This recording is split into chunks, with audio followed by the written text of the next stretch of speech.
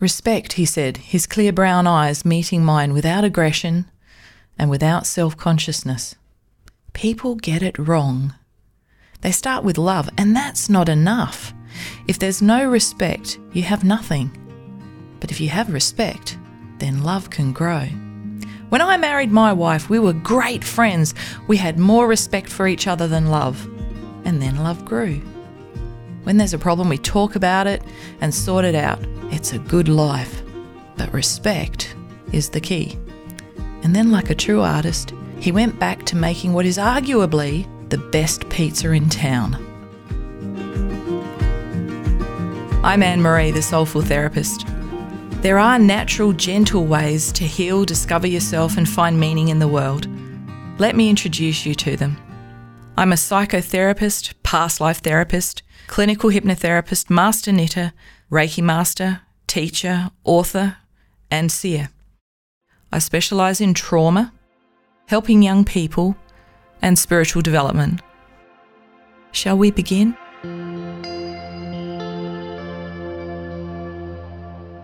Before we continue, I'd like to take a minute to tell you about the new projects I created for you during our break. I've been listening intensely to what people have been telling me about life and the challenges we're facing right now, and so I've refined what I offer you. People are telling me they feel overwhelmed, directionless, and isolated, that they don't know what the point of life is and everything seems just a bit too hard, that there just doesn't seem to be enough time, money, employment, belongingness, genuine fun, and more importantly, peace.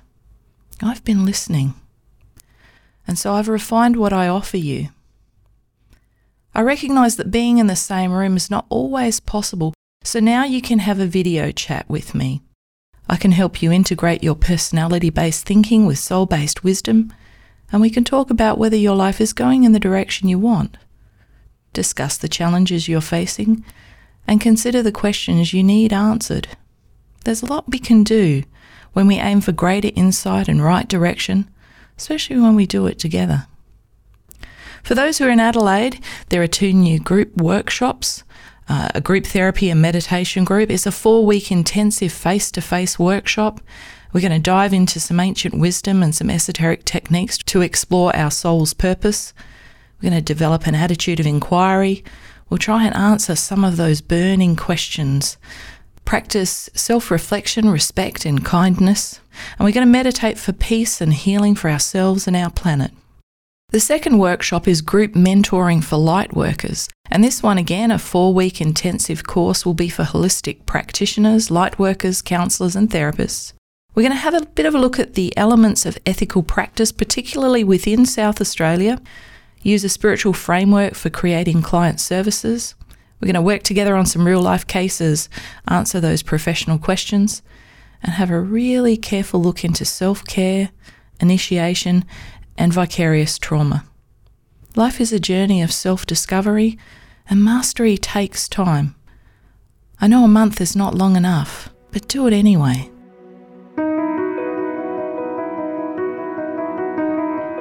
And then me. Yes, Finn, and then you. So today we have Finn with us again. How are you, Finn? Good. It's been a long time since I've been on the podcast. I'm very excited. Are you? Well, that's just wonderful. So today we want people to have a really good think about love. Really? Yeah, because love's tricky and we can get it wrong. So what do you think about that idea? Interesting. It's not usually a boy topic, is it? No, not at all. So Finn is my little mini-me. Occasionally Mini Guru comes up with some lovely wisdoms to share with people. How old are you, Finn? 9. That's right. Almost 10. And so you and I have been meditating for a while. Yes, we have. Yes, and we've been doing Reiki for a while.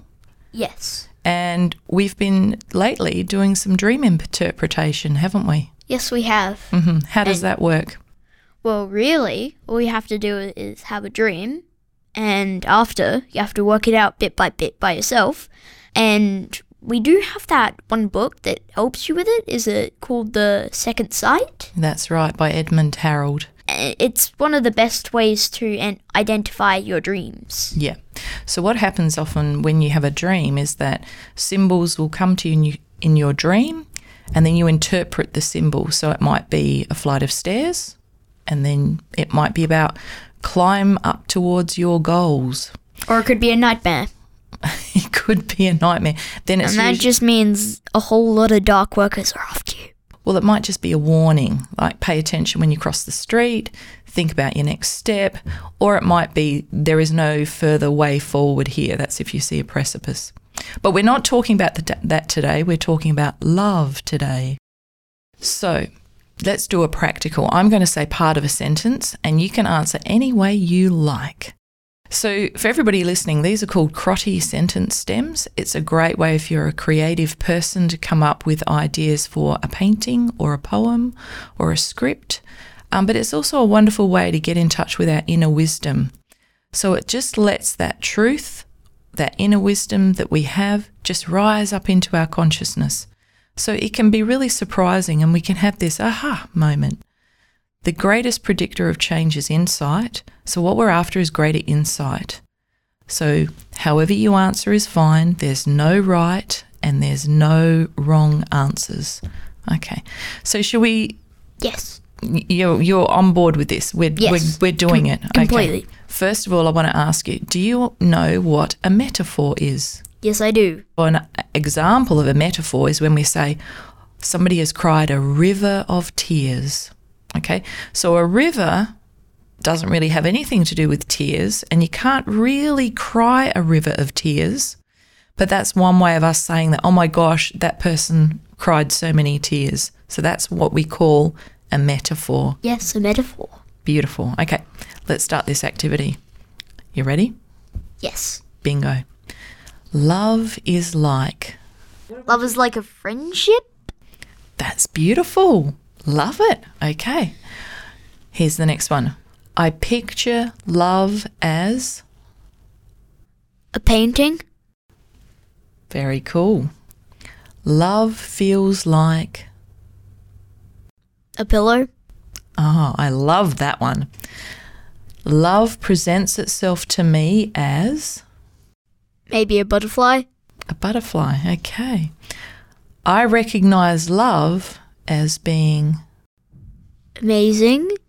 What I detect in love is... Love. So on the inside there's love, on the outside there's love, everything's love. Okay. Yes. Now here comes the tricky one. The metaphor that best describes love is... Okay. Shall I give you a hint?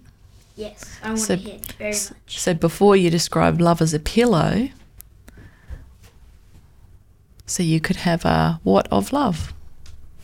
A river of love. You could have a river of love. What about a blanket of love?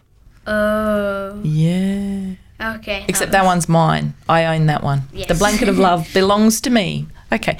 So that's it's quite an interesting thing, is that sometimes you can just sit, and this is a bit hard sometimes when somebody asks you. Sometimes it's easier to sit there with a pencil and paper and do it like that. So that's what we're going to see if people at home want to do. Not those car casters. We don't want them crashing, okay? So when we do activities like this, what we're doing is we're actually activating our right brain. And our right brain is in charge of all of our intuition, our creativity. It's the bit when you want to paint a picture, you use that part of the brain. When you want to write a poem, when you want to create a song, okay, we're using that part of the brain. And some people naturally use that part of the brain very, very well. And our science-minded friends, they don't tend to use that part of the brain as well. So they can struggle with this activity, but it's still a good thing to do because it's good to use your whole brain. So left brain activities are our scientific type thinking. So what we're going to be looking at today is we're going to talk about sacrificial love and intelligent love. So love is a feeling and a thought and a behaviour. Love involves our hearts and our minds and our bodies, and we can express love in different ways for different people. So if we think about a metaphor so that we can understand the difference between sacrificial love and intelligent love, let's think about an emergency on a plane. How much air crash investigations have you seen, Finn? A lot. If there's an emergency on a plane, what usually falls from the roof? Rebreathers. Yeah, the oxygen masks. Yeah, the oxygen masks. Okay. So sacrificial love Would be... is the person who puts the mask on their loved one. Yes. And intelligent love is the one who puts the oxygen mask on themselves first and then helps their loved ones. Yeah. Okay. So on a plane, they tell you to put your own oxygen mask on first. And why would that be, Finn? Because they want you alive, don't you? I think everybody wants everybody alive. That's the idea. So that's the thing, is you look after yourself first. Okay. Yes. So now Grandpa Richie used to say, if you're no good to yourself, then you're no good with anyone else. And that's that same idea. You can't sacrifice yourself to love someone else. You really do have to take care of yourself. Self-care is an important part of intelligent love, and it makes love sustainable. Brian Weiss says one of the most important lessons of life is to learn independence, to understand freedom. And this means independence from attachments, from results, from opinions, and from expectations.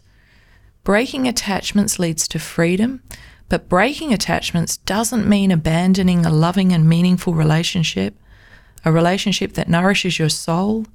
It means ending dependency on any person or thing. Love is never a dependency. Independence is another important aspect of intelligent love. We should never give so much of ourselves that we're not okay in and of ourselves. So you ready for a story, Finn? Yes, I am. Okay, so this story is called The Sin of the Buddha. Do you know who the Buddha is? No. Okay. He was a wise man, and his life and teachings are the foundation of the Buddhist religion. Oh. So I heard this story from William Meader a few years ago, and it's been very helpful to me. So listeners, if you are Pisces, if you work in the human services field, or if you're a compulsive rescuer, this might be a story that you actually want to consider. Yes. You've heard this one before, haven't you? Yes, I have. Okay, listen now. Once upon a time, the Buddha was born in a village. And the Buddha has been born many, many times. And at this stage, he will probably be reborn again. But he was born into a village with a mum and a dad, people who loved him. Even a sister and a brother, maybe. I don't know. Well, we're not sure if he had a sister or brother. Not in the story I heard, but if you want to add in your bits, then that's fine. I will. Okay. So one day he went for a walk in the jungle and he heard a mother tiger and she was crying. She was hungry. And her little baby cubs, she didn't have any milk for them because she was hungry. She wasn't making any milk. And her little baby cubs were also starving. And guess what he did next? The Buddha, who was overflowing with compassion and love and that beautiful feeling of being at one with the universe. And he said, I can solve this problem.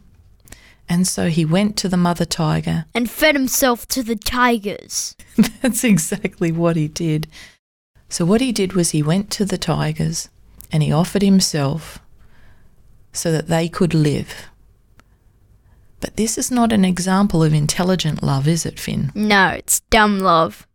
Well, you could call it dumb love. That's exactly right. It's a very dumb choice. Okay, why was it a dumb choice? Because he could have just gone back to the village, grabbed a piece of meat, and went back to the tigers. Well, he could have done that. That's exactly right. Now, the reason why it's unintelligent love is that he had a purpose. So his life had a purpose. And that in that lifetime, he had very wisely chosen a whole heap of lessons and opportunities and some challenges, because we often learn more from our challenges. And so when he met that mother tiger's need and he gave her one meal, that's the other part of this, one meal, okay? He then forewent the opportunity to actually learn more. So if he wanted enlightenment, which that's what he was heading for, he had to then wait and come back again and be reincarnated. It was a very dumb choice. Well, the idea is that you should never jeopardise your life and your mission and your soul's purpose, and we've all got that. So if we all focus on our own oxygen mask, then everything will come together at the end. So what have you learnt from that story, Finn? Don't feed yourself to tigers and don't be selfish about your own life. Okay, I think that makes sense to me. So we also, if we have a bit of a look at this from esoteric philosophy, and just to give those of you who may not have heard before, esoteric philosophy is actually one way of thinking about how we are in the world. Okay, and you should never substitute somebody else's judgment for your own. So you can listen to what I say, and if it works for you and if it suits you, that's great. If it doesn't, that's okay too. Esoteric philosophy says that in the beginning there was one consciousness, and then for some reason the one became two, and the two became many. And that's how we've got a beautiful world and lots of animals and many, many, many different sorts of people on the planet. But the idea is that all of this intelligence, and everything is intelligence, even if it's a table, it's still intelligence, is made up of one of 7 different sorts, and we call them rays. Okay, so if we look at where we are in time, we are moving now from the age of Pisces into the Golden Ages, otherwise known as Age of Leo, otherwise known as Age of Leo the Lion. Not quite, Finny. But Leo does actually come into it in the next little while. But we're moving into the age of Aquarius. Oh, okay. So the teacher for the age of Pisces was Christ. And so for the last 2,000 years, what have we been doing? We've been looking at love and devotion and idealism. And so there's been all these beautiful things people have been doing. They've been tender and kind and loyal. They've been very reverent. And we've had this age of churches, really. At the same time, however, people have also been a bit selfish and a bit jealous, sometimes sentimental, angry at times, narrow, and of course there is that fanaticism. So when we've got that religious aspect of things, then those things can come in as well. So we're moving from that age of Pisces, which is very much about love as devotion, and now we're going into the age of Aquarius. And the age of Aquarius is about practical mysticism, creativity, and using the mind, coming together in groups. So some of the good things that we're expecting to happen in the next little while: perseverance and courage, people being really courteous. I'm really looking forward to that one. Being self-reliant, but more than anything, being strong and practical. The things we are going to have to watch out for in the next little while, though, are bigotry, pride, people being overly opinionated and making superficial judgments and being quite narrow in their interest. And, you know, you've only just got to look at social media some days to actually look at some of that that's happening. We're moving into a time where love, that idea of devotion and sacrifice, has to move into this idea of intelligent love, where we get lots of practical and good things actually happening for the world. How does that sound to you, Finn? Sounds amazing, except for all the problematic situations. The world has enough problems already. You reckon? Yes, we really need the golden ages right about now. Well, we're very fortunate in that we have a lot of smart people who are working on those particular issues, so that's good. But including Elon Musk. Oh, okay, that's one of your favourites at the minute. So, but I take your point, Finn. You had made a very, very good point in that as human beings, we actually live in a dual world. It's good and it's bad. It's black and it's white. And so that makes all of us a little bit grey. And the wonderful thing about that is we do get free will. So we have free will. Do we just chuck our rubbish into a harbour, or do we bring it back and put it in a recycle bin? So we get a lot of choices, which is going to be really good. Are there any final words you would like to say about love? I've called it intelligent love and sacrificial love, but you've had different words for it, Finn. What have you called it? Dumb love and smart love. Yeah, I think so. And sometimes there's this little grey area in between that little the area in between smart love and dumb love is art. Some of it's smart love, some of it's bad love, and in the middle is just some just need to be convinced on which one to go for. Oh, there you go. Thank you. All right. Well, thank you for those words. What I'd like to do now is share with you all a poem about healthy boundaries. And really, if we're talking about intelligent love, and especially the sin of the Buddha, we're definitely looking at working on those idea of healthy boundaries. I was reading a social media post in one of my favourite local Facebook groups, and it was just so sad. A young woman reaching out and saying, I love my ex-partner so much that I'm now sitting in a mental health ward. What can I do? What can I do to get him back? What can I do when he's been treating me in certain ways? And you know, I'm not sure I actually want to be here. And my heart just broke for her. And the thing that really struck me is that clearly she had taken this idea of sacrificial love to the extreme edge. And what she didn't have was somebody to actually coach her on intelligent love. So my purpose today is actually just raise the idea with you and get you thinking about it. And if you do come across someone, and these are frequently people that are in domestic violence relationships and they've done the sacrificial love, and if you can just support them and love them to step back, do some self-care, think about independence, then that will be worthwhile me having done this particular podcast. I want to share with you a poem I came across more than 25 years ago in Alice Springs. It's a poem called After a While. It's written by Veronica Schofstall. If you've ever been burned by sacrificial love, then this is for you. After a while, you learn the subtle difference between holding a hand and chaining a soul. And you learn that life doesn't mean leaning, and that company doesn't mean security. And you begin to learn that kisses aren't contracts and presents aren't promises. And you begin to accept your defeats with your head up and your eyes open, with the grace of a woman and not the grief of a child. And you learn to build all your roads on today, because tomorrow's ground is too uncertain for plans, and futures have a way of falling down in mid-flight. After a while, you learn that even sunshine burns if you get too much. So you plant your own garden and decorate your own soul instead of waiting for someone to bring you flowers. And you learn that you really can endure, that you really are strong, and you really do have worth. And you learn and learn. Amazing! Sorry, I just had to break the silence. I had to. Thank you for that, Finn. Have you enjoyed it today? Yes, I have. Okay. We might talk about Leo later. When we come back for our next episodes for season 2, and particularly exploring how we can use some ancient techniques for our modern day life, business, home, everything you want to be great at. So I hope you enjoy it, and if you do, please share with a friend or two, and we'll talk soon. See you next time. Bye. Goodbye. Goodbye. Goodbye.